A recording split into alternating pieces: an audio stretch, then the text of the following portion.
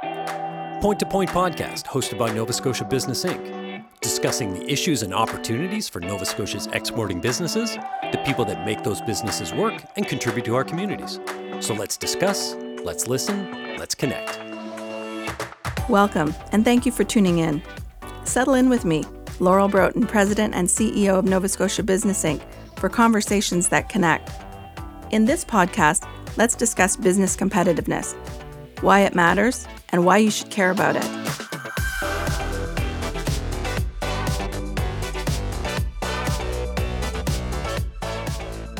As we look to the other side of COVID-19, there is an opportunity to rebuild a better Nova Scotia, one that's more inclusive, more innovative, more resilient, and more sustainable. One step towards this end would be more globally competitive Nova Scotia businesses. To examine this further, NSBI commissioned a report from the Atlantic Provinces Economic Council, or APEC, this fall.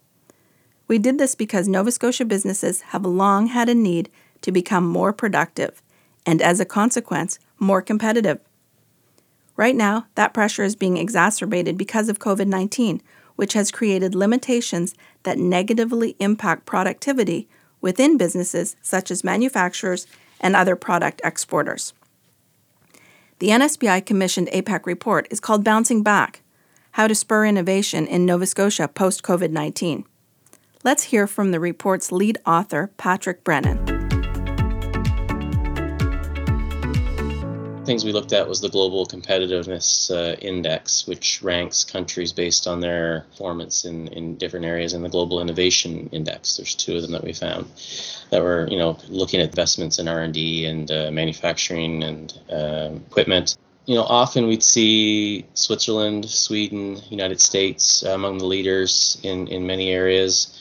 In certain types of digital technologies like artificial intelligence and robotics, China, South Korea, and others are leaders. So, it's important that we keep an eye on those things, because if we start to fall further behind, these countries are going to start to use these digital technologies, automated technologies, and improve their productivity and become more competitive. And within an organization, if you're investing in automation and digitalization, you have a good chance of improving your productivity, which will make you more competitive.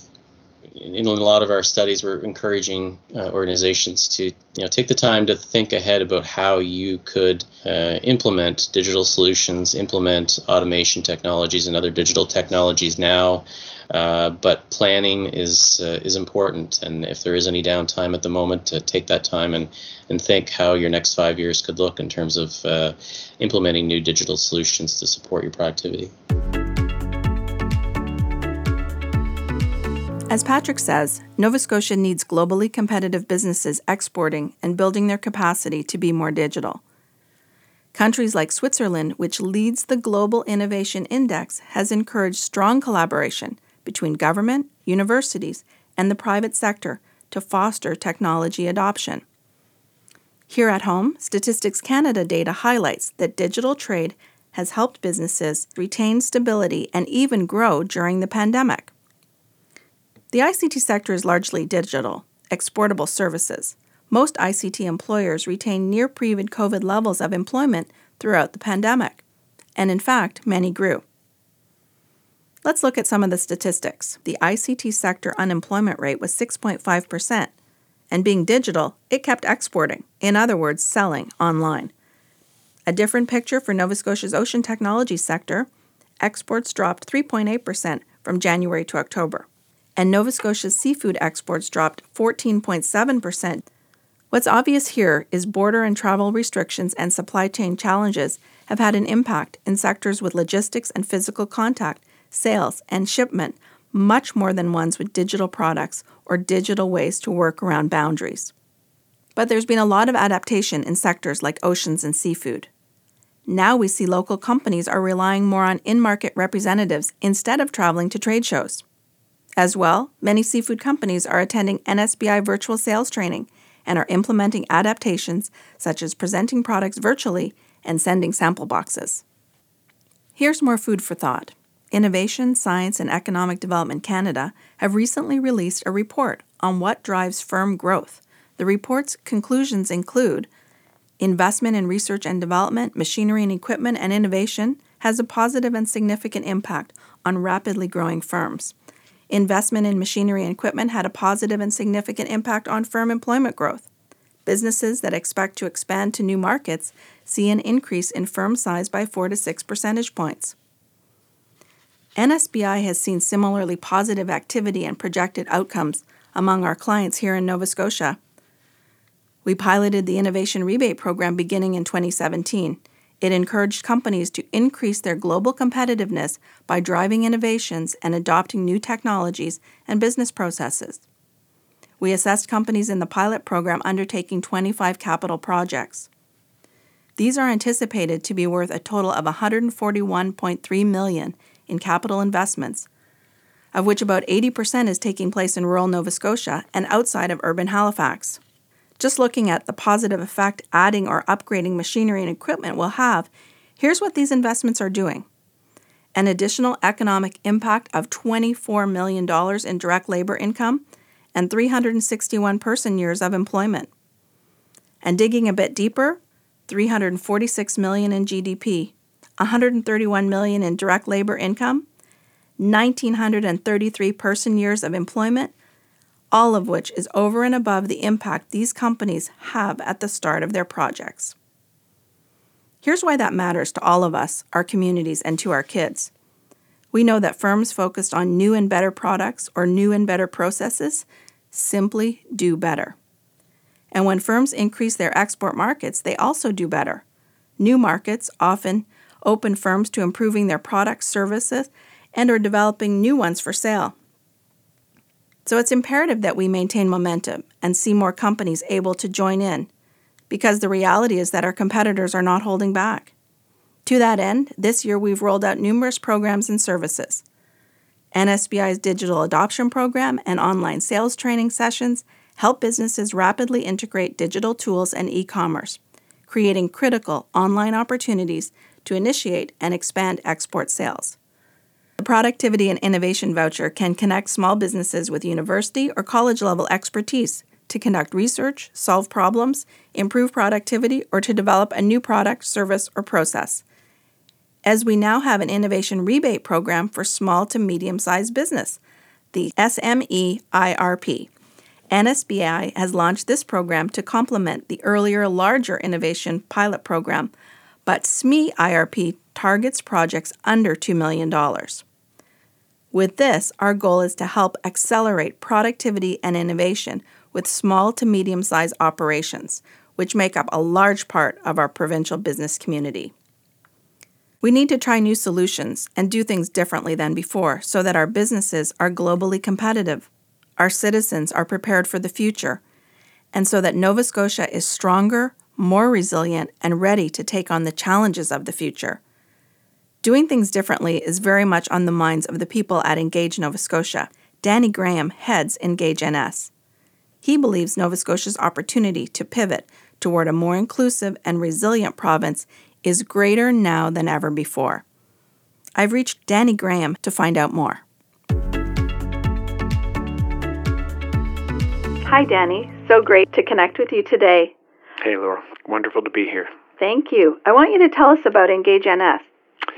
Well, Engage Nova Scotia is a not-for-profit that sits at the intersection of the public, the private, the academic, and the community sectors. Our aspiration is for Nova Scotians to understand better the challenges in front of us and the opportunities that sit before us, and in realizing our potential that we're more collaborative and we're more inclusive and more adaptive to change. Big changes upon us, so it feels like this is an important time for us with our partners to be more visible in the community. I understand that you collect data by polling Nova Scotians, and you've recently done quite a groundbreaking comprehensive poll. Can you tell us about what you learned? Yeah, so there were a couple of things that we learned. First, what got us moving in this direction was a poll that we had done of Nova Scotians about 5 years ago, and we asked them two questions. On a scale of 1 to 10, we should measure our success by. Answer 1 was growing the economy. Answer 2 was improving our quality of life.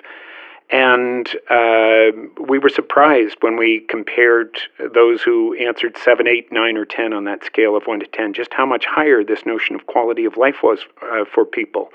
And we've really wanted to emphasize that these two concepts are closely connected. They're not in competition with each other. In order to have one, you need the other. One's the chicken to the other's egg, if you will. We repolled Nova Scotians just this past August on the same two questions, and we found that the gap between them had actually grown. And so the perspective that we have is that this notion of improving our quality of life is really essential to all Nova Scotians, and it's something that we already have, but we need to work toward improving. Well, we at NSBI, we understand the importance of quality of life. Obviously, our responsibility is to drive the economy, but we talk about the quality of life in Nova Scotia in every single one of those discussions. Lately, we've been talking about our COVID-safer jurisdiction. Is there anything that Engage NS and the work that you're doing, has it been influenced by the management of COVID-19 here in Nova Scotia? What seems to have emerged in the positive results, relatively speaking, knowing that this has been an incredibly painful time for many in our community, is a clear sense that people's sense of solidarity here has been remarkable. People's ability to come together and to be in a place where our sense of community and our sense of belonging to each other is generally resulting in behavior that ensures that it's one for all and all for one in the efforts that we make, and that's the kind of society that people want to live in. Well, that's really critically important, and we know that growing our economy is tied to our quality of life. But what about workplaces? Are workplaces a factor in how people view their quality of life? Yeah, absolutely. And many of the questions amongst the 230 that we've asked people relate directly to whether or not their needs are being filled in the work that they do, whether they've got flexible work hours, whether they've as I mentioned earlier, whether their education and training suits the work that they are doing, whether their work satisfaction is high. We want to understand who is experiencing a positive work environment and who is not. Part of the research part of the findings from the research we've done signal to us a number of things that are important for us now to pay attention to, and that is that single parents, adults living with children at home, are more stressed than others, and they're particularly stressed when it comes to sort of meeting the needs for a positive work environment, the opportunity to ensure that their children are being cared for properly, and whether or not they can find safe and secure housing.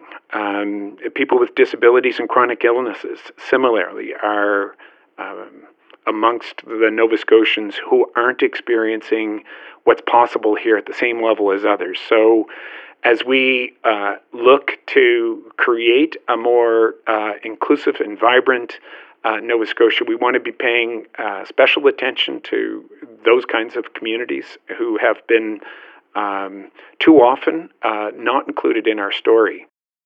Thanks, Danny. Is there anything else you want our listeners to know about the connection between improving our economy and strengthening our quality of life here in Nova Scotia?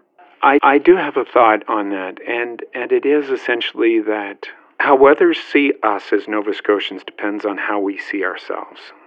Too often we have listened to the story from other parts of the country or other parts of the world about what success looks like without realizing just how wonderfully we have it and how much more of a good life and a society we already have. It feels like we're turning the corner where we now understand and can own our story with greater confidence, and as a result of that, I think become a beacon for other jurisdictions where a strong economy and a good quality of life go hand in hand. I think that's perfect. And Danny, I'm really privileged to get to talk to people all over the world, and I can tell you and our listeners that people all over the world are envious of what we have here. And they say so often, oh my goodness, it's a paradise you're talking about. I want to move there. So thank you for taking time to speak to us today, Danny. That's Danny Graham, Chief Engagement Officer of Engage Nova Scotia. So in this podcast, we've heard from partners in our community, Atlantic Provinces Economic Council, APEC, and Engage Nova Scotia. We've discussed competitiveness, innovation, the accelerated need to embrace change, and have highlighted the fact that Nova Scotia businesses are taking up the challenge. And we've touched on early indications that we're seeing benefits from these changes. Nova Scotia employment was up 10,000 to 468,500 in November, the majority in full-time jobs. And employment among women, initially among the hardest hit by job losses, has almost recovered to pre-pandemic levels. The province has regained 97% of the employment affected by COVID-19.